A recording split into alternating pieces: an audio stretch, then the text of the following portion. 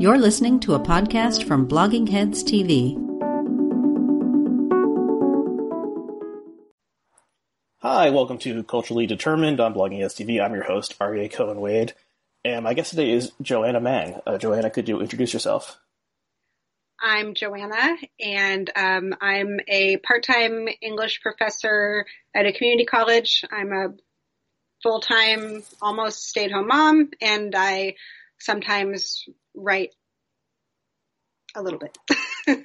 I'm kind of just getting started, I guess, sort of part-time freelancing. It's like very, very new for me. So we're going to talk about a piece that you wrote, I think it went up yesterday, at The Outline. The headline is Shakesville's Unraveling and the Not-So-Golden Age of Blogging. And the subhead is, everyone loves to remember how blogs are so much better than social media, but the truth is a bit more complicated. And I like this piece a lot, and as we were saying before the recording, in some ways it kind of was like a time capsule to a different era, even though it was only about 10 to 15 years ago. It was a fun piece. So what is Shakesville, or what was Shakesville? Because it's kind of over now.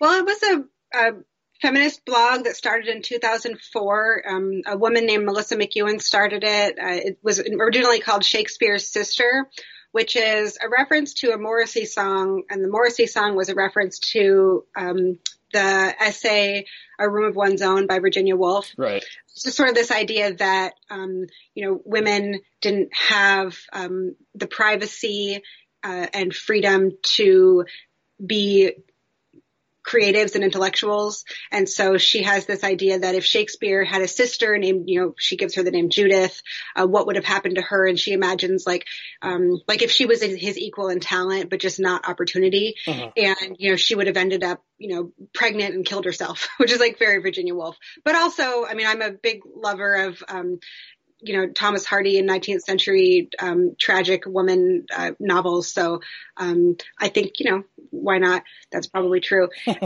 And so the idea of the blog was giving a voice to women, and it was always had sort of, I don't think I put this in the piece, but it's sort of like a queer pop culture sensibility.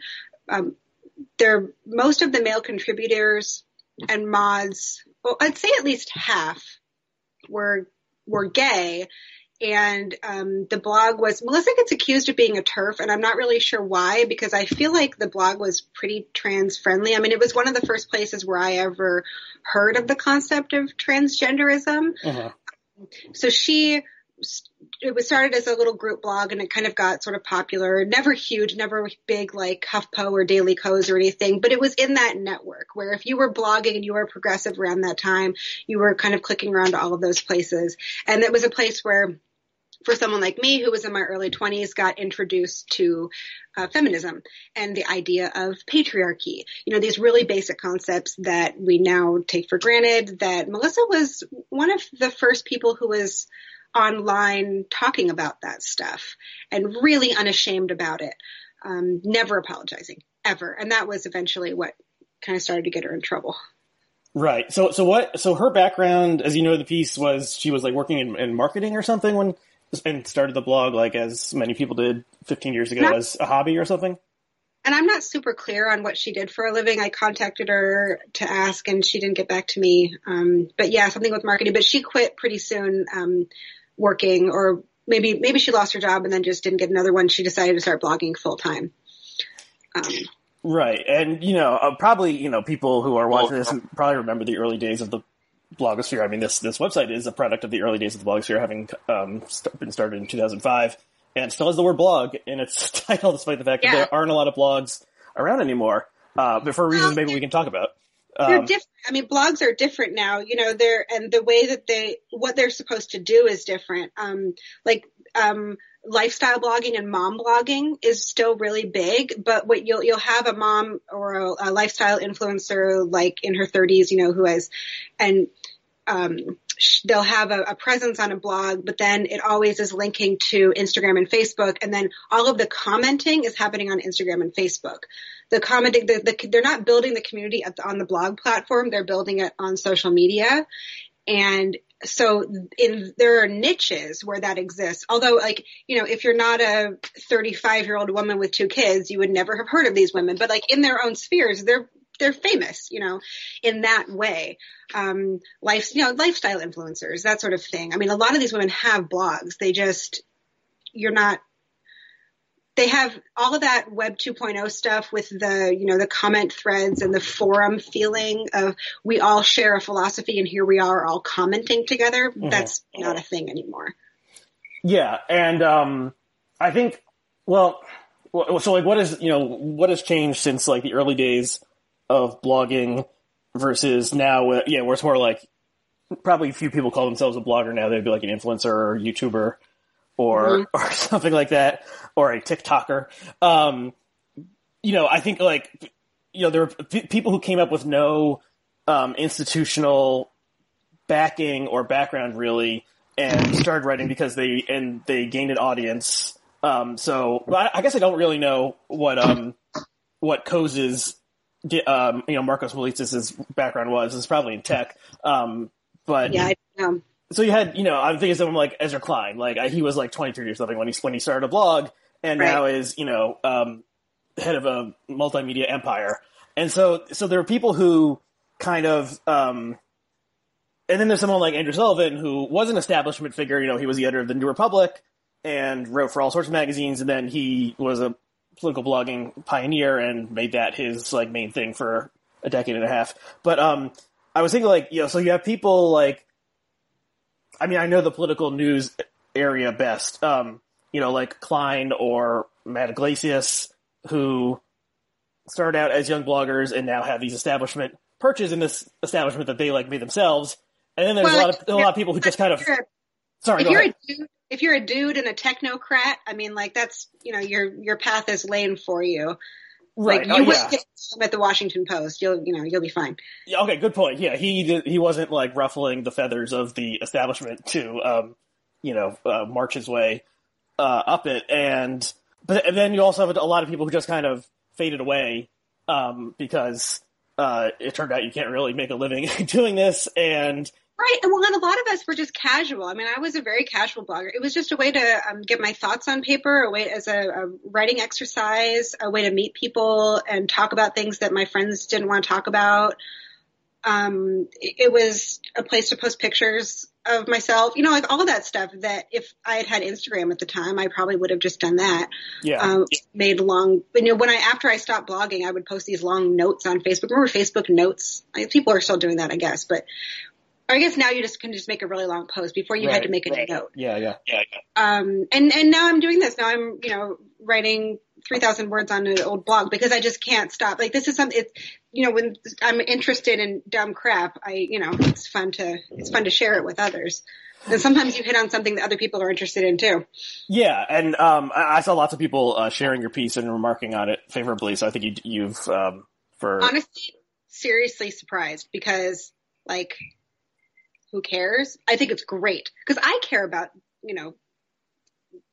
old internet weird, but shocked that other people are interested in that. But that's wonderful. No, I think you've touched a nerve because, this world has kind of vanished, but there's a lot of people around who either came up in it or had some, contact with it. And then, they feel, there is kind of a,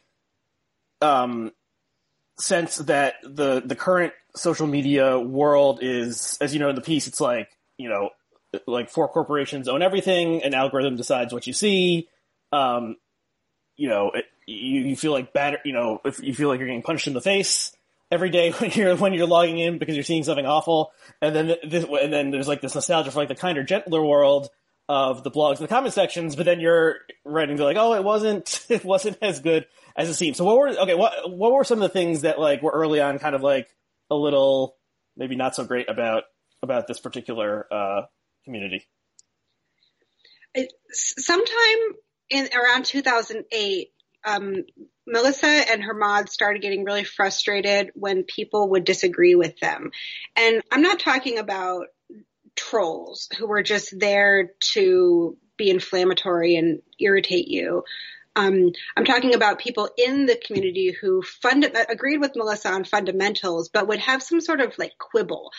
This happened a lot with things like legal matters. Like she'd write about something, some sort of lawsuit or something, and then somebody would jump in and say, oh, I'm a lawyer or I'm a paralegal and this isn't quite how it works. It's this, really minor stuff.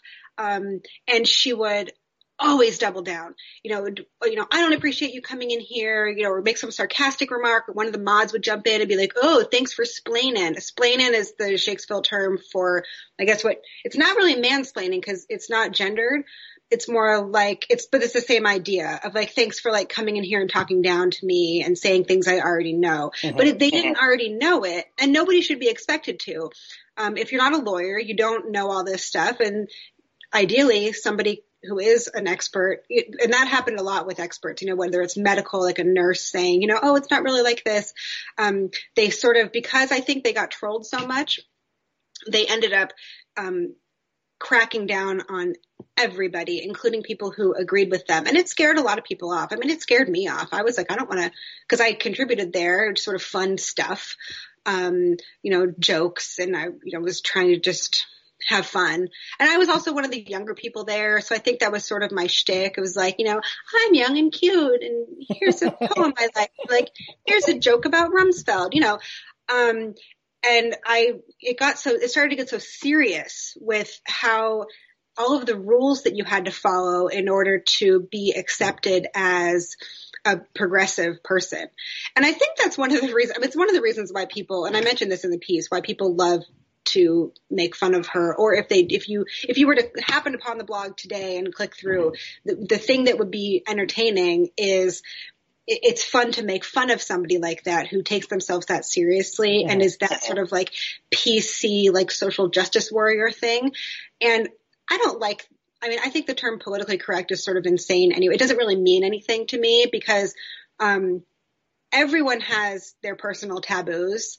Like if the people who complain about PC, if I said to something to them about like, I don't know,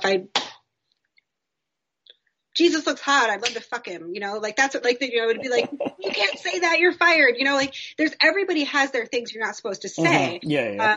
Certain people like to pretend like it's only the other groups that have all of the rules. And so that's an insane thing. And then social justice warrior is an absurd term because, social justice is something that, like, as my brother put it, he's like, what kind of social justice should a person not be a warrior for? Like, tell me that. And the thing is, this SJW thing, this is just, we're talking about people who are typing on computers. Like, I don't see a lot of real world activism from a lot of people who talk a lot of shit online. And that's fine. I love online. I'm not expecting that of people, but at the same time, like, Melissa called herself an activist, and I'm not entirely sure whether I think blogging is activism. I think maybe it can be. But a lot of these people are just typing things. And I was like that for a really long time. And it took me until Trump was elected. And I completely freaked out, as many of us did, because I felt like naively, a bubble had been popped for me. Do you know who A.R. Moxon is? He's Julius Goat on Twitter. No. He's amazing. He is the best anti-fascist writer I've ever read since like maybe Sartre. And he just has a way of distilling things. And he wrote this really long blog essay called Bubbles. It's like, I'll send it to you. It's sure. like, we'll include the link below the video. It's a series of like 13 blog posts. It takes forever to read, including like this long digression about Pulp Fiction, which is also amazing. Anyway, he talks about the liberal bubble being burst when Trump was elected, which was that, it should make you re-examine the way we treat other people and our own personal tendency to see other people as not entirely real. And that's something that everybody does. And I think it's also easy to believe that the things that if you have good thoughts, and if you vote, then you are doing everything that you can. And that just isn't true. You need to be in the real world helping people, doing things for people. And so that changed a lot of things for me. I started getting politically active. I went back to church. I started volunteering at church. My husband and I adopted a Syrian refugee family. We went full, not like crazy. I don't do that shit all day. I'm still very selfish, and I buy lipstick, and I, lay on my couch and watch Netflix. It's just that I realized that I wasn't really doing much of anything. And I don't see, in places like Shakesville and on places on Twitter, I don't see a lot of actual activism. I see a lot of talking. And like I say, talking is great. I'm a big talker. But that was something I started to think about. One of the reasons I wanted to write this piece, is that, blogs, it's just a lot of shit talking, and like I say, I love it, but it's important to just see things how they are. And the thing about Melissa is she never thought it was a lot of shit talking. And I am so fascinated by people who believe so deeply in what they're doing, because I'm not like that. I think I'm a little bit more almost lazy. I'm not type A, I don't have I'm not a goals oriented person. People always ask you what are your goals for this year? My fitness instructors are always what are your fitness goals? I'm I don't do goals. I just kind of I have an idea and maybe I do it. And then if I don't, I don't. And that's why I'm not a successful person, whatever. It's a personality type. But Melissa is. She believes deeply in what she was doing, and she would write these long manifesto blog posts about here are all my beliefs and here is why I am out here spreading this message, and I am the only person doing this, and this is what I am giving you. Why don't you appreciate it? That is really interesting to me because I don't think I've ever thought that much about myself before, and I don't want it to be a condemnation of her. Although some of it is funny, I don't think that it's necessarily a bad thing. I think it's fascinating that some people believe so much in something that they're doing that a lot of people just don't appreciate. And I think that some of her loyalists have this sense that she's sort of an entry in the annals of history, and that one day maybe she's ahead of her time and one day she'll be appreciated for everything she did. I mean, she has that kind of praise. If you look at the comments, people think that she is a hero. A small group of people think she is a hero. Uh-huh. And I think that's really interesting that you have this little group of people. Do you ever think about that? There are these little groups of people in the world who in their little community, they think that what they're doing is changing the world, but nobody else really notices. and some things kind of have leaked out of Shakesville. She was one of the first people online doing the talking about rape culture. That was the first place I ever heard rape culture. I'm not saying she invented the idea. I'm saying she was talking about it so much that there are people who I talked to for this piece. I had many people tell me that was the first place I ever heard of rape culture, or about street harassment, that women experience this phenomenon. And so there's little leaks, but most people just don't care and nobody knows who she is. But in that little world, they think that she is doing the most important thing. Yeah, so there's a lot in what you just said, and there's multiple strands we could pursue. I think let's put a pin in the kind of cult of personality aspect of the organization, and just get back to this idea that what people are doing online, a lot of people feel like what they're doing online really, really matters. And you see this on Twitter, where I've said this before on the show, there's people who show up log into Twitter every day and they're like, I'm going to war. And I'm fighting the good fight, the holy battle on behalf of my side, and I'm going to vanquish all the foes. I have a little quote from one of her followers that didn't make it into the piece, but who I call the true believers, the people who, when the mods would call them out for misusing a term, if they said something is lame, that's ableist, or if they said, commenting on someone's appearance, which was almost always verboten, you're not allowed to do that, or body policing or food policing or any of those things, there were people who got turned off and left or would fight back, but then most people would just thank the mods. Thank you for pointing that out to me. You know, I never thought about that before, and I will correct myself. I really appreciate it. There's a commenter who went by Indie Goddess, told Melissa, "You are fighting an invisible war and you have my sword." And this is that's the stereotype of the keyboard warrior, right? Like, but what's so interesting to me is like, what are you talking about? Like, what war? Are you talking about arguing online? Because in the comments at Shakesville, the arguments are seen as a bad thing. So there's not really a lot of discussion going on. So what do they see her as doing in the world? Is it just the posting? Like, is posting a war? Like, but it's so easy to get into that mindset. Yeah, I mean, a lot of it is, psychology of tribalism and us versus them and stuff. I remember there was one time a year or two ago, I got into it. Usually I don't actually like get into back and forths on Twitter because it's such a waste of time.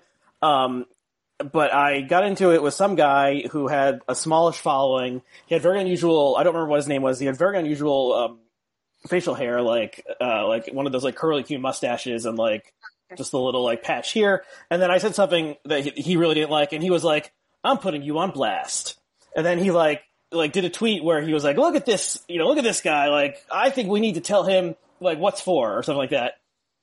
And there was not like, I did not get anything. So in his world, he's like, I'm going to put this guy on blast and then like, I'm going to fuck up his day. But there was no one like, he was leading the charge and no one was behind him. But in his mind, it was like, yeah, this was some like momentous occasion that was about to unfurl. So that's, yeah, there's people out there like that. And I think Twitter encourages that kind of wackadoo thinking. Apologies for the ableist comment there. And yeah, it's just like you think, you're getting the little like hit of serotonin or dopamine or whatever when you get the like or the retweet, and then you're like, yeah, I gotta like keep on fighting. And then I think the comment section is like can be a healthier place than Twitter because you have more characters, you can include some nuance, there's more of a stable community. And then also there are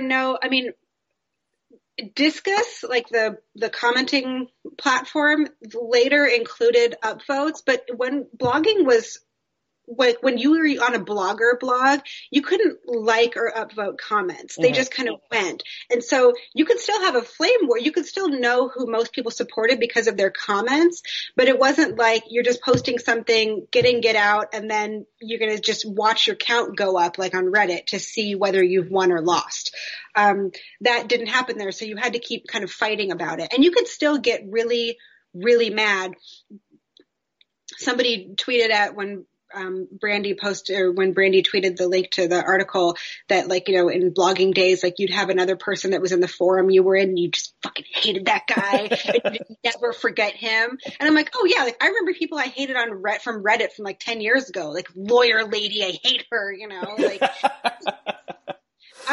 yeah. And, so. But what's interesting about like the Shakesville, as you describe it, it's like it seems very ideologically like in line with each other. I mean, you have this really funny part that I'll just quote briefly about the advice that was given to people before they became a commenter.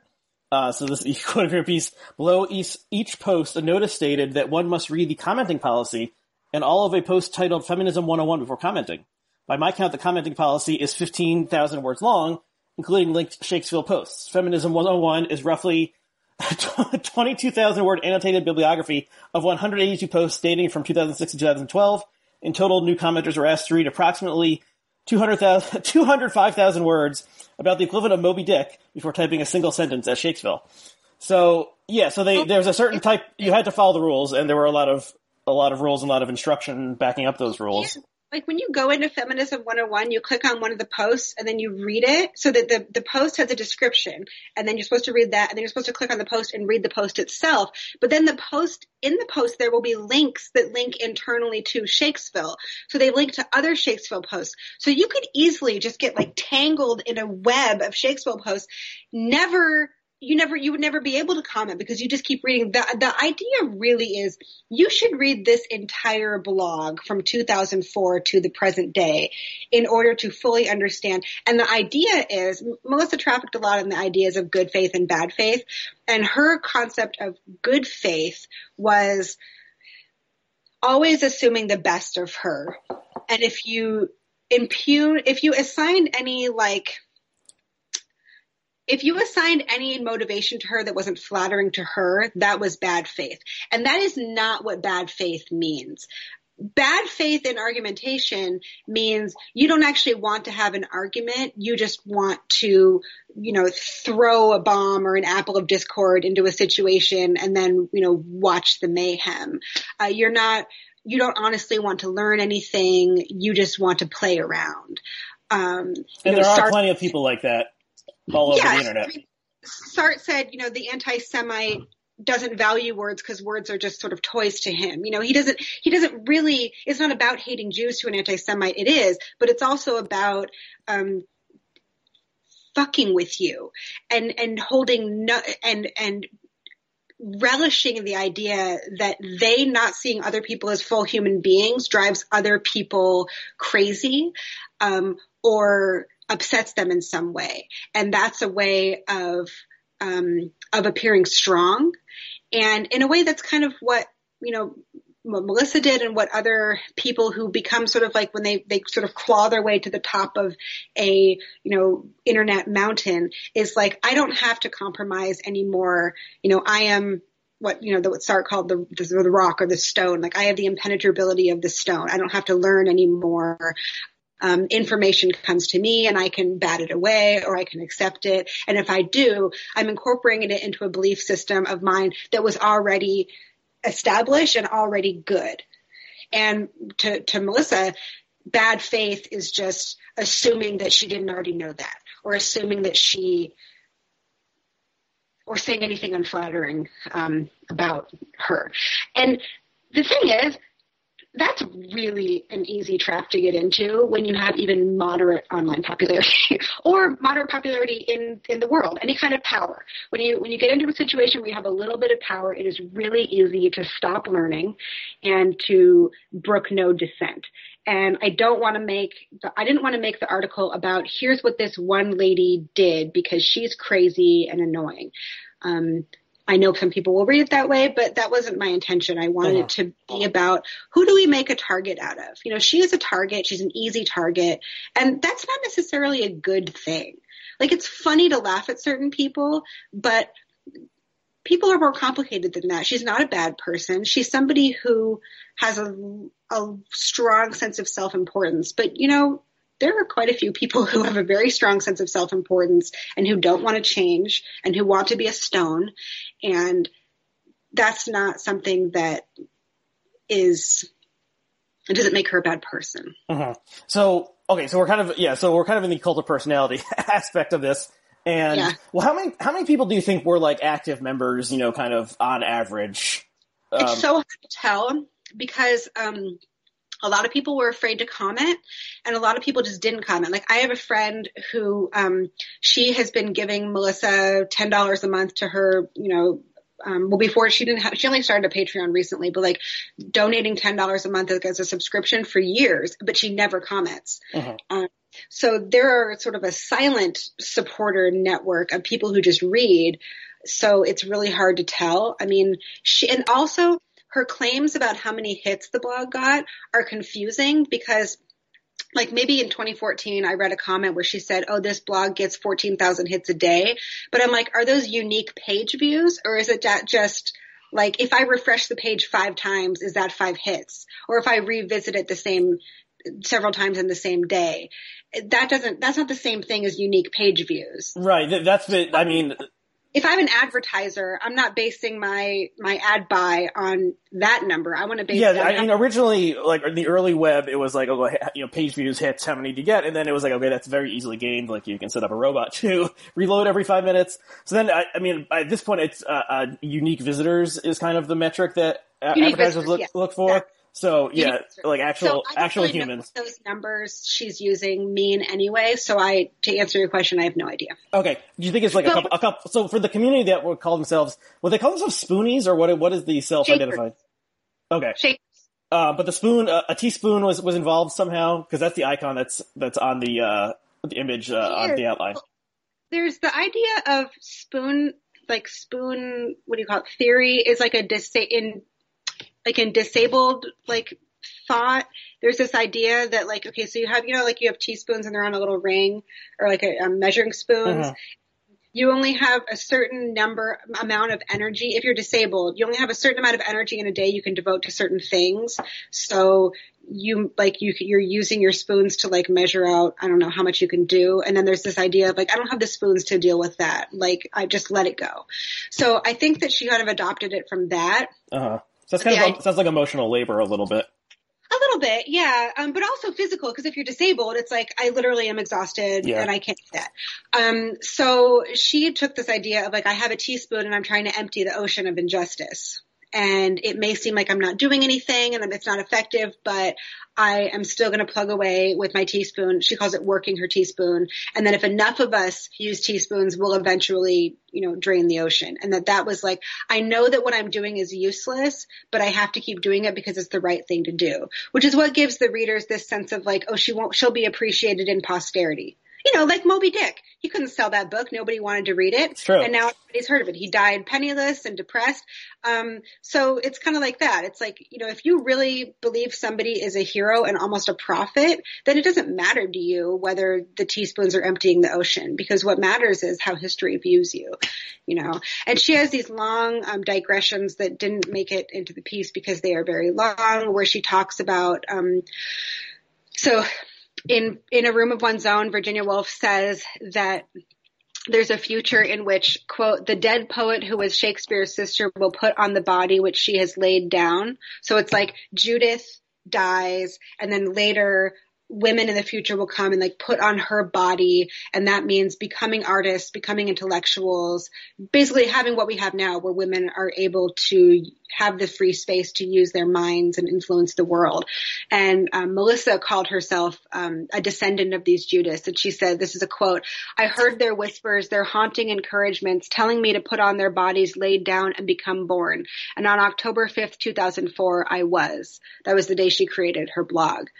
And she says, "It is here that I work for the Shakespeare sisters who will come after, so that they can put on my body and be born." So, okay, so we stand on the shoulders of giants, and I will someday they will stand on my shoulders. Oh, maybe that's more of a masculine take on the metaphor. I don't know, but it's pretty freaking intense. Literally a descendant of past intellectual women, and women in the future will be inspired by me personally and take up the mantle that I have, finally exhaustedly, shuffled off. It's a lot. I just can't even imagine talking about myself like that. As far up my own ass as I've ever gotten in my life. I don't think I've reached that yet. It's isn't it? It's just so fascinating. I just fucking love it. Yeah, well, I mean, it's kind of if I had started a blog in 2004, and within a couple of years there was I was getting 14,000 hits, whatever that meant, and also there were hundreds of people commenting and talking about how great I was, then I might start thinking, hey, I'm pretty freaking great, because look at this thing that I built. And so I think it's kind of a two-way. It doesn't seem like she came in as I was thinking a little bit reading this of the Wild Wild Country, that documentary on Netflix about the Rajneesh. God, so obsessed with weird cult shit. Yes, the Rajneeshi cult. And so he Rajneesh himself seemed like he wanted to do this, going in and start a community center around him, and whereas McEwen doesn't quite seem like she entered that way, but maybe just the situational factors of, it wasn't an eponymous blog, but she named it. And then, there's just, there's people volunteering to be her contributors and moderators and so forth. One would come to think that one is a pretty special person, and I guess start acting that way. But it also kind of mixed with this, PC or some other kind of language policing stuff, where it's you can't talk about that subject. You said the wrong word. and either Or you can't correct talk yourself about or you're out on your ass kind of thing. Or you can't talk about certain subjects at certain times. So, like, if somebody had posted, if she had posted about, you know, a fat fashion thread, for example, about like, here's the kind of clothes you can wear if you're, you know, a larger woman, and somebody had jumped in and started talking about recipes or something, it would be like, oh, no, that's not what this thread is about. This is the fat fashion thread.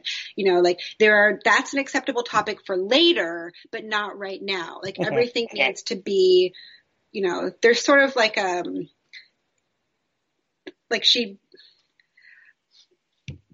it's the policing, and there's this idea of like the mods would say, especially like Paul the Spud, he would say like, you know, you need to police yourselves. Like we shouldn't have to jump in here and tell you what this thread is for. You should know that you have to follow the topic of the thread, and that means don't disagree. Or they would always say, oh no, you can disagree with us, it's totally fine. But then there was never a way to disagree with them properly.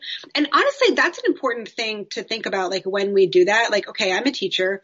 And sometimes you catch yourself when you're teaching telling students like, oh yeah, you know, ask me whatever, email me if you need help. And then they do, and you're like, oh, like this. And it's like, well, I told them to ask, you know, like it's so easy to get that sense of like, I, important professor person, should not be contacted unless things are very important. It's like, what the fuck? Like, nobody cares. Like, you're not important. Somebody needs help. You know, what are they supposed to do? And that's a good thing to catch in yourself, that if you are a mod, then you feel that sense of power, and that you don't have to catch yourself being unforgiving of people and being a hypocrite. You know, you can talk total shit and say like, oh yeah, we love disagreement here. We're a community of people having a great conversation, you know, and then when somebody is like, well, I'm a lawyer and that's not how it works, be like, this isn't an appropriate time to bring that up. Like, how many of us have not behaved that way? I have totally acted like that, especially online. There's another post of hers from 2013 called Futures Formidable and Vast. It's actually in her sidebar. There's only one post, aside from the comment policy, that's linked in her sidebar, and it's called Futures Formidable and Vast. And it's about her dreams, about a world of justice where girls are safe and women are valued and humanity is, you know, all this stuff, you know, where you can expect more out of people, and more meaning, it kind of means whatever you want it to mean. Basically, like, you don't have to make compromises about your values. In my dreams, I do not fly. I float in a cool sea of collective fulfillment. Here, cradled in the embrace of these sparkling, reverberant waves, I realize this true thing. Contentment is better than joy. It's just like this lot. It's just amazing to me. Like, I just love it. Like, that actually does seem like something that Rajneesh, Shri Rajneesh himself would have said. Religious, right? Yeah. Especially from a group of atheists. And I mean, most of them are not religious. And I don't find the blog terribly friendly to religion, which is fine. I don't care. But, yeah, it's got a sense of religious sense in terms of this belief that whatever you believe is justice will be made real at some point in the future. You just have to wait for it and believe in it. And what you believe is justice is the way history is going to turn out, because, you know, the moral arc of the universe bends toward justice, and justice is what I say it is, you know. And you note that she compares herself to Martin Luther King at some point, and another thing she wrote. So I want to take maybe just a kind of a brief side detour into like my experience with comic communities and such. Like very early on in the internet, I was like, the main things I did on like America Online were a message board devoted to the X-Men, and later because I think we're the same age. Are you 36? Yes, I'm 36. Okay, so you were like... So this would have been 1995-ish. Okay, yeah, that's when I used AOL. Yeah, okay.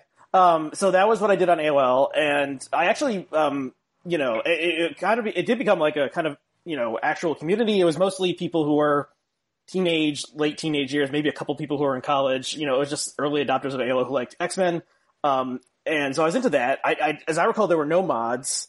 And I don't know, it was such an early era for message boards. I feel like there wasn't even the need for mods, because like who would even think to like start trouble back then or something. But maybe that's not accurate. But then I also spent time on a Usenet forum that was devoted to Transformers, my other childhood devotion. And oh my God, it's the nerdiest thing I've ever heard. Yeah, I know. And that was, I don't even, there must have been someone who was in charge of it somehow, but like Usenet was kind of decentralized, and so there wasn't the ability for someone to be in charge or for someone to be a mod, but there must have been some way to remove posts or something, because people would get nastier on that one. But those were both, so they weren't, so like one was just an AOL message board, one was a Usenet news group, and no one seemingly was in charge. And so it was just like, status would come from being really knowing a lot about Transformers lore or having a really good Transformers collection. Like those would be the people with the status, and it wasn't like, the people who wrote a funny post or like wrote a fan fiction or something.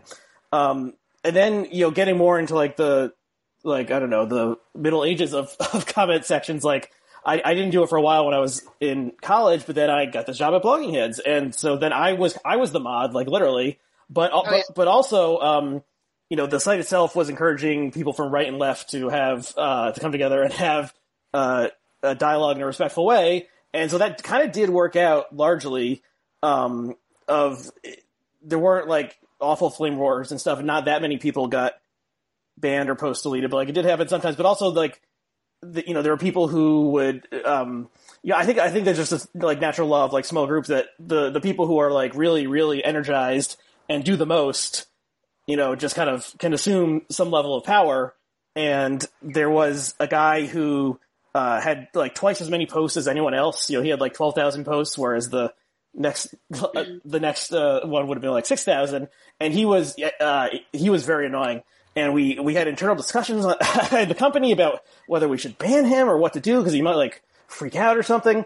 Eventually he left on his own accord, and maybe he's watching still. I don't know. Maybe he's gone on to better things. But yeah, that was kind of like, it was more like the respect and the pecking order came from the ability to like dominate the conversation through frequency of posting and posting long posts and stuff like that. But yeah, it was a little bit different because it wasn't people weren't united around one figure or one ideology, and certainly they did not show, a lot of respect to the people who were appearing on Blogging Heads as the guests and the hosts, and they continued that proud tradition today of, telling us how much we suck and so forth. But also it's just like, things just in like the late period of commenting, like it really kind of, it does seem like it's the diehards who are still staying there, because if you wanted like a more dynamic place to sound off, then you would go to Twitter. And if you just wanted to like talk to people you actually know in real life, you would go to Facebook or something. And or you could go to Reddit, and depending on the Reddit as well. You could go into the wild west of Reddit, or you could go into a smaller sub but even in the smaller subs, you never know who's going to come in there and say crazy shit, So Shakespeare is a safe place to be and that's what they say, it's a safe space, because if trolls come in there, obvious trolls, they get banned so fast. And every once in a while the mods will leave up a comment. They'll be like, I'm leaving this comment just so you can see all the kinds of things we have to delete here. So that they can feel, the commentariat, as they call it, will appreciate, right. Here's what to do for you. So that it doesn't become advice animals on Reddit, Yeah, that's like leaving, the head on the spike of the tower so that you can see, totally. See evidence of what, the awful criminals. But yeah, I think you made me think about when you were talking about like being on a Transformers Usenet and stuff. Like I want to say it was right before I met my husband, so it was like 2007, and I dated a guy who worked for he worked for a company that made World of Warcraft, like the card trading game. Mm-hmm. I guess there's cards that it's like a card game, like Pokemon cards, but or like Magic the Gathering, but for World of Warcraft. Anyway, he played World of Warcraft all the time because of his job, and because obviously, because you get addicted to it. And he was on his little channel, the headphones. And at one point, like I picked it up and I was like, hey, can I talk into this? And he's like, yeah. So I got on there and I was like, hey, it's like talking to his like guild or whatever. And it was so funny. It was like the 90s. Like, I remember like when there were no girls on the internet, that was that sort of thing. It was like all these guys were like, oh, whoa, there's a girl on here. You couldn't even see me. It was just a female voice. It was so funny. And it was like, This is why there were no girls on the internet, because it was that whole like tits or GTFO thing. Like, and this was like, I would never have, even if I was really into the Transformers, I couldn't have gone into that sub because it would have been weird. And you know, then that was one of the things that the blogosphere did for women was, and that was why feminist blogs became, you know, maybe things got a little bit strident because it was women being able to be women on the internet and being able to make our own rules. And I mean, even to this day, like if you go on Reddit, the Troll X Chromosome website, which I haven't been on in a while, but like we know where it says like how many subscribers there are to it. It's like, you know, this many number of girls on the internet. It's that whole like, you know, reference to this late 90s idea. That anyone who says they're a girl is either a guy or an FBI agent. Because why would girls be here doing nerdy things, enjoying these things? But with the blogosphere, it's like women could be nerdy and political and feminist and learn about feminism, and talk about male power and about what relationships should look like. And that, you know, that changed a lot of my thinking. It was cool. You know, I didn't have anybody in my life that was talking like that at the time. And I think Melissa did that for a lot of people, even if they later decided that they didn't like all the rules and the self-aggrandizement, and all the various, we talked about the various incidents, like the left tit incident. Oh, yeah. So you mentioned this and I was instantly intrigued. So what is the left tit incident? The left tit incident is when one of the contributors, Deeky, posted a picture of Melissa at her science fair in like 3rd grade. And she's just sitting there with like this little science experiment she did, or nature experiment. And she's got some sort of like ruffle on her blouse because it was, you know, the 80s. And he just makes a joke about what is that thing on your left tit? She's just making like a throwaway joke about her tacky blouse. And a couple of the commenters are like, whoa, like she's 9 years old in that picture. That sort of squicks me out that you would use the word tit in reference to a child. And Melissa and Deeky get really mad at them and they're like, I don't understand. First of all, they're like, I don't understand what you mean. How is that weird? It's just, he's just using a word that describes my body. And the commenters are so confused because like, isn't this normally the thing we get mad about at Shakesville? Like, this is normally the thing that you do. Like, and this is what I would do when I wrote there. It was like, you'd find somebody saying tit and then you'd be like, I can't believe you're saying that in this context. And then everyone laughs and then you go home. You know, it's just like, that's just what blogging was. If you go to Wonkette, that's like still the shit they're doing now. And like, so they're so confused, but like, I thought we were doing the thing where we say that things are sexist. And now you're telling me that it doesn't work here. And it's like, oh no, we've changed the rules for this post. This is a post that's a joke about Melissa's science experiment. And you are trying to make this a criticism of a man's language about a young girl's body. That's not what this is. You're not reading in good faith. You're taking Deeky in bad faith. And I love watching this happen because you have moved the goalposts and these people can't keep up and they want to so badly. They want to please you. They thought they were doing the good thing. They thought they were calling him out. You're not allowed to call Deeky out. He's one of the mods. So that's the left hit incident. So was it just that in the sense it was like the cool kids and then one of the cool kids, you know, like wears his hair in a certain way at school one day and then everyone's ready to like make fun of him for his stupid hair, but then like the queen bee is like, oh no, that like I like that hair, and then someone's like, oh yeah, the hair is great. Is it essentially just that?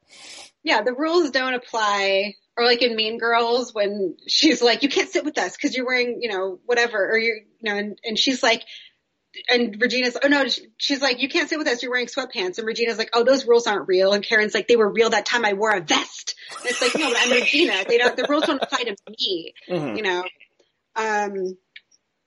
There was also the cherry leaf incident, which is where someone posted a picture of cherry leaves. The post was about like beautiful cherry leaves. I don't know. And then a commenter was like, oh my God, don't even talk to me about cherry leaves. My yard is filled with them and I hate having to rake them. Like very throwaway, you know, like sort of just sharing your everyday life. And Melissa quotes it and is like, don't tell people what not to talk about. That is silencing and everyone is allowed to express themselves. It's like, this sort of became common to share on the anti-Shakesville Tumblrs. Oh yeah, so let's mention that there was one or more than one Tumblr devoted to from like people who had left the community. And there were a bunch of them. defunct or deleted now, except for Shaker Kool-Aid or Drink the Shaker Kool-Aid, which is still active. Mm-hmm. I mean, active in terms of like it's still up. You can look at it. I got a lot of really great info from that because people went straight there after they would get banned or flamed out, and they would write these long emotional posts about, I grew up in a small town and I had never heard liberal thought before, and I was never allowed to be gay, and I was never allowed to express myself or be genderqueer. And then I found this blog, and people were accepting of me, and they also liked, Devo, but then I said the wrong thing, and they screamed at me, and now I'm scared and sad. And it was like very emotional. People with real trauma in their background, people who felt alienated. I never felt that way in life, really, and when I did, it was not nearly to that extent. And so I didn't have that strong emotional connection to it. But for a lot of people, I mean, especially, I also didn't grow up in a small town.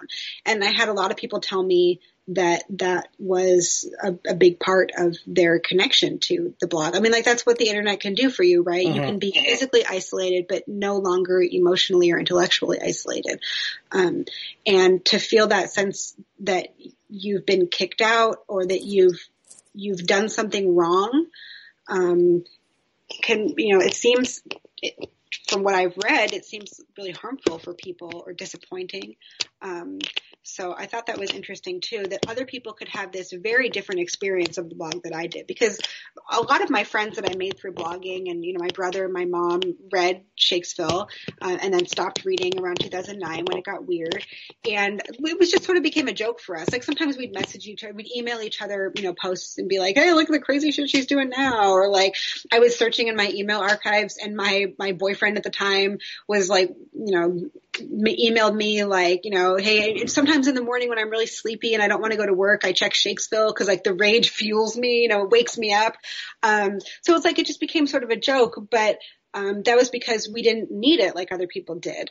And that it's not wrong to need a blog in that way. It's just different. So it's interesting to me that other people would have this strong emotional connection and lean on an online community in a way that, personally, I never did, but I know that's very real for some people. It also can be unhealthy because you're giving those people a lot of power over you, and becoming a fanboy or fangirl of anything online, or of a celebrity. While that phenomenon is really interesting to me, it also seems like, have you ever like run afoul of celebrities' fans online? No, luckily I haven't. I guess I don't have strong enough opinions about like Taylor Swift or, who are the other like wacko. Beyonce has a very, very passionate. Yes, a lot of pop stars. It's like young, it's like teenage girls, I guess, or, Certain people though, like Taylor Swift inspires a loyalty in people. Beyonce inspires a loyalty in people that other pop stars don't necessarily. Mm-hmm. Or like, like those K-pop fans. Right. Or it's like a religion to them. That phenomenon is like so fascinating to me, because it's like, you don't know this person, you've never met them, they don't care about you. If you drop dead tomorrow, it wouldn't register, but they represent something very important to you that you feel you need to defend and preserve. And like, where does that come from? Yeah, there's something, I think there must be something inherent in people that wants to identify with some sort of like distant figure. Maybe it's a religious figure or a political figure. Certainly there's plenty of people who think that Donald Trump is, the bee's knees. And then, yes, but then if you're like a 13-year-old and you really like Taylor Swift and you have Twitter, then if someone says something bad about Taylor Swift, you're ready to tell them to go jump off a bridge or something. That's a normal part of adolescence, figuring out who you're supposed to listen to. Like 13 is a good example. Like, you're starting to pull away from your parents. You're realizing your parents aren't perfect. You're trying to attach to other things and ideas and people. And attaching to a celebrity, I think, is very normal and healthy, as long as you detach from that and move on to, but there are people who in their adulthood are still in that adolescent phase of attaching to people who don't care about them and are distant and not real and are multi-millionaires. And there's that whole, it becomes a whole, like, are you worshiping their power and their money? Like,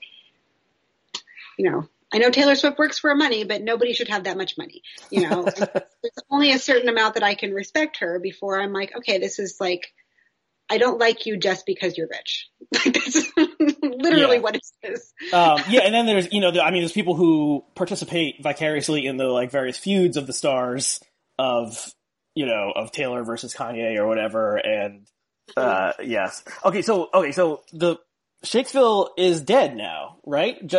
Is this what inspired you to write the piece? The fact that like 2 weeks ago she said, McEwen said that she's closing down and not going to post anymore? I wish this piece only took me 2 weeks. It took so much longer than that. No, I decided to write it in like early July, because she had a little meltdown on Twitter about a Bernie Sanders tweet. She hates Bernie Sanders and her blog is not friendly to him at all. And she also hates Bernie Sanders' following and they hate her. Yeah. And so, it's definitely is the reason that this type of person despises Bernie Sanders because Sanders is against identity politics and sees class as the most important thing above all? I think so. Or just the idea that he would think that identity politics is a thing rather than, doesn't everyone practice identity politics? Right. So, yes. Well, maybe not Bernie Sanders. I don't know. I mean, you see, the like newly resurgent socialist left, would argue that, identifying yourself primarily through identity categories and not class categories is kind of a false consciousness that impedes the like class solidarity that we need in order to overthrow the, ruling oligarchs. Right. And that's the problem that Melissa and other feminists like her have with it is that, it disappears, gender, race, ethnicity, and disabled or abled and sexuality as important categories that people should identify with and fight for. So yes, that is exactly why they don't like him. And then after that, it's sort of built upon as just like when you just decide you don't like somebody, you're going to find a lot of things that are wrong with him. Like, oh, he yells too much and he's old and all this stuff. So she tweeted that he used the phrase working class people or people of color. And he didn't mean it like this is group and they're distinct groups. He didn't mean it that way. I'm sure Bernie Sanders knows that there are plenty of working class people who are people of color, cause he's not an idiot. And she, well, this seems like a bad faith reading, right? Right? Only if you understand what bad faith means. And she tweeted that this is finally proof that he believes that working class people are just white people or white guys. That sort of idea. And she got called out by it. Liz Brunig, retweeted it and argued with her and everything. So that amplified it a lot. And so she ended up deleting it and she tweeted that she said, I'm deleting this not because I think it was wrong, but just because I'm tired of I don't want all this harassment. You guys are annoying me. This is dumb.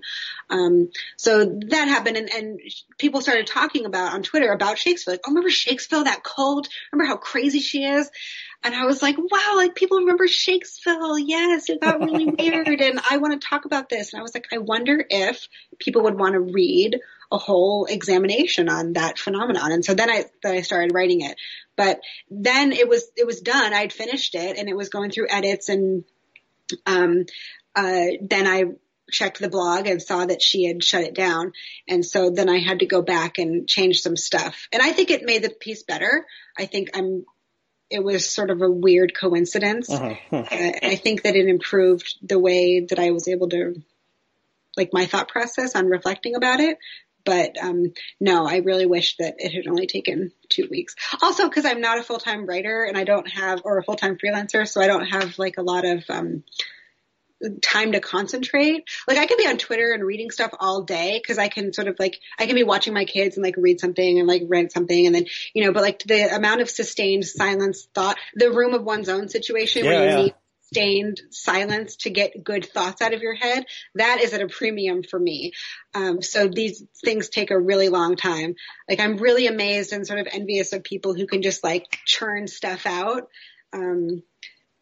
But maybe one day. This is not where my life is at right now. Did you talk to anyone who was, as of a month ago, still an active member of the community about what they're gonna are they lost at sea? Are they what's gonna happen now?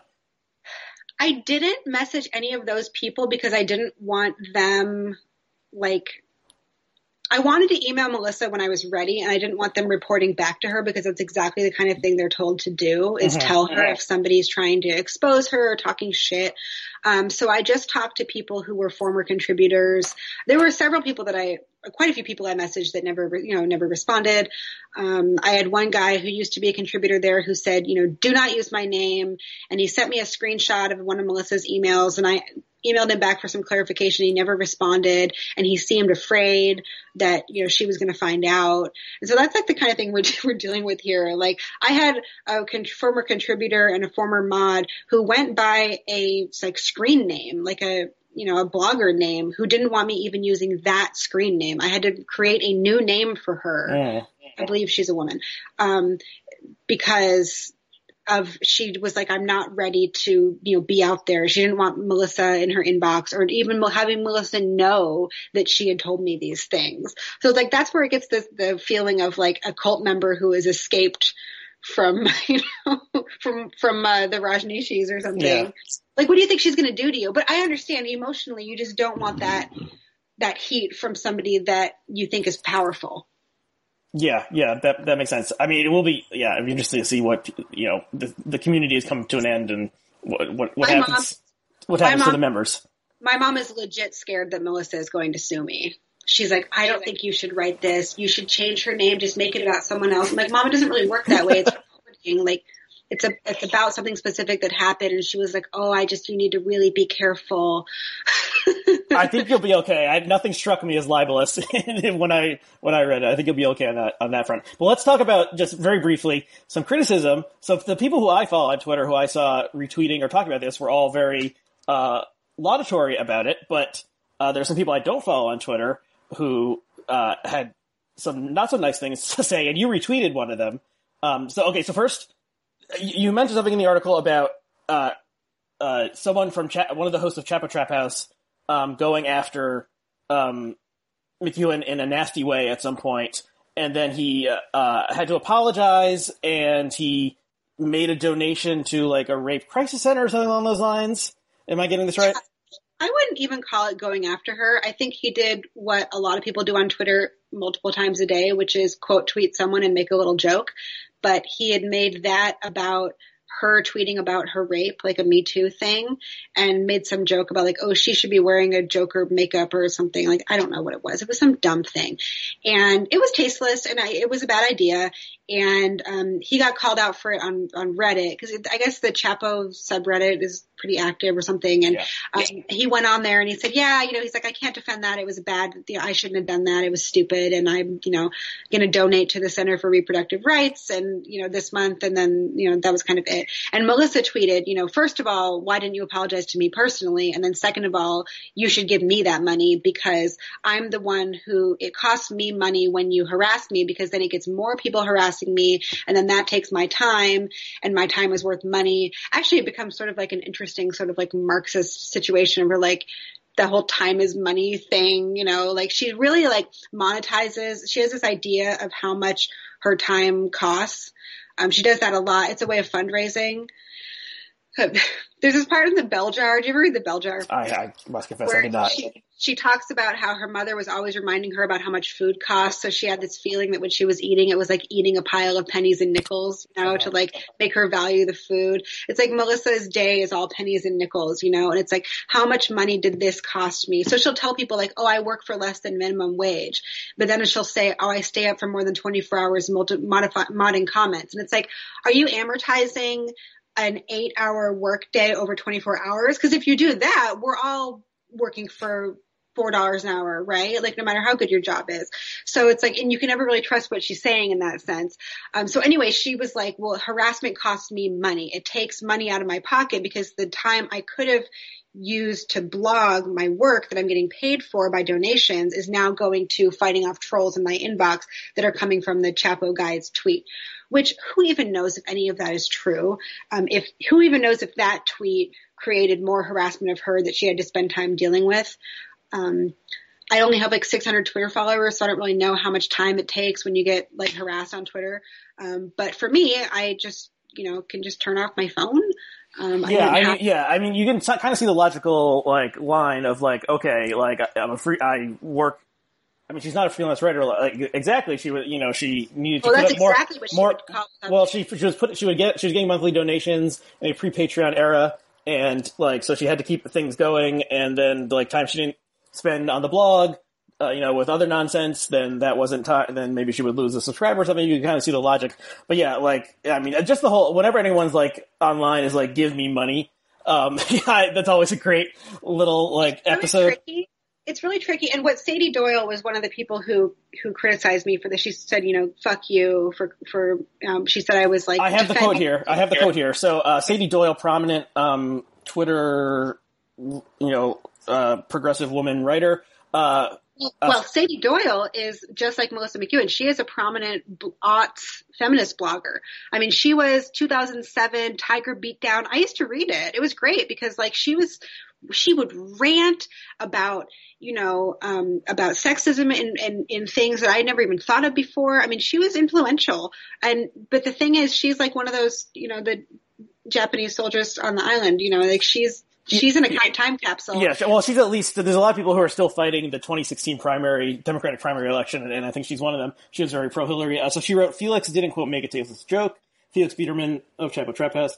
He and his friends laughed at her admission she was raped, called her a whale, said she, quote, probably stinks, and Felix mocked her desire to be comforted because she was fat, and you keep him anonymous and stress his heroism. Fuck you, she says. And then let's add the comment from Amanda Marcotte, who said, I started to read it, but the desperate desire to be the cool girl on the writer's part made it impossible. There's legit criticisms to be made, but not from someone trying to get in with the hip new Chapo cult, which is just as rigid in policing adherence. Okay, a lot of charges there. Cool girl, rape apologist. How do you respond? I didn't know about the whale thing and the smelling bad. I didn't see either of those comments. I don't know if they were deleted or what. I have screenshots of the thing that Felix said and Melissa's response, but I didn't see either of those comments there. Would be a gross thing to say. Let's see, the cool girl thing. That's something I've spent a lot of time thinking about, especially after I read Gone Girl. I think that that's a very real phenomenon that I loved the way Gillian Flynn crystallized for me. I think that I'm a little old and lame, to use an ableist term, to have that levied against me, just because in no conception of the word am I cool at all. And I don't even listen to Chapo Trap House. So like I couldn't name, I think I follow them on Twitter. But I couldn't tell you who they are, who's even on the pod. I don't know. Like it's not something I spend any time thinking about. Like I know it's popular, but I don't really see why. I don't listen to podcasts. I listen to movie podcasts. So, politics podcasts are just like, why would you do that to yourself after you look at it online all day? Then you're going to sit in your car and like, I just, So you're insulting the very viewers and listeners of this podcast right now who are. Oh no, I would listen to this because it's about culture. See, it's the politics stuff. It feels like too much pressure. Also, right now, anything about the Democratic primary stresses me out. I'm just like, please just tell me who the candidate is and I will vote for them. Like I just can't. It's too much for me right now. So yeah, I don't really get what that charge is. But it doesn't bother me. I thought it was kind of, like I know everyone always says this, but I thought it was funny. Well, what it made me think of, and Amanda Marcotte, appeared on Blogging Heads a few times, back in the day. Hasn't been in a while, Amanda. If you're listening, we'd be happy to have you back on. It's kind of like no one has motives where they're just like, this is what I think, or this is what I want to do. There's always like some secret motive of, I'm angling for like a job. I'm trying to impress these people. It's really all about this kind of thing when, most people are not like, at least consciously thinking like, oh, I'm doing this in order to have these people over here like me. They're just thinking like, this is what I want to do. And maybe if that's the unconscious or whatever is saying like, I want the popular people to like me. Here's what I don't understand. What would impressing a group of podcast guys in New York do for me personally, a teacher from Carlsbad, California? Like what would I be hoping to get from them? I don't understand that. And like the amount of time I spent on this piece, like I'm not a professional reporter. I'm not even a professional writer. I don't know what I'm doing. Like I tried really hard on it. I liked doing it. It was really fun. I loved working with Brandy at the Outline. She's a great editor. It was really interesting and educational. But like at the end of the day, if they didn't publish it, I'd just be like, well, that was interesting. It took me so freaking long to write this. Like the idea that I was doing all of that work just so like the Chapo guys would like me is really kind of like, did it seem like something I dashed off in 5 minutes, Amanda? It's like, this took me so much time. Like the goal was really only, I want to write something that feels like it means something. That was mainly it. That's for me. Not to be cool. Like if I wanted to be cool, I'd just take my top off, There are definite ways to get it and to get it to take a lot less time. I could be a cam girl. I could be like a cam mom. I'm sure there's a market for that. Cam mom. I have big just like showing you like taking care of your children in a normal way, and then there'd be like leering men watching it. You don't think they would? They totally would watch that. I could get weird. I'm just saying, like if I wanted attention, I could definitely get attention. yeah, there's easier ways. Okay, so I want to commend the piece to everyone who is listening to this. It has a great last line, which I will not reveal, but I thought when I read it, I was like, oh, that is such a great last line. Oh, thank you. And we've gone over an hour, so why don't we end there? So the piece will be linked below in the outline, so people can follow you on Twitter. And what's your Twitter handle? I think it's just my name, Joanna Mang. Okay, clearly you're not adept at self-promotion as a writer if you don't even remember. Am I supposed to know that off the top if you don't even remember what your Twitter handle is. So the next... Wait, I'm going to my profile. The next podcast you should remember to have that. It's just Joanna Mang. Joannamang. I have a usual name. So. And I'm on Twitter at ARYHCW. Thank you, Joanna. Thank you to our viewers and listeners, and we'll see you again next time.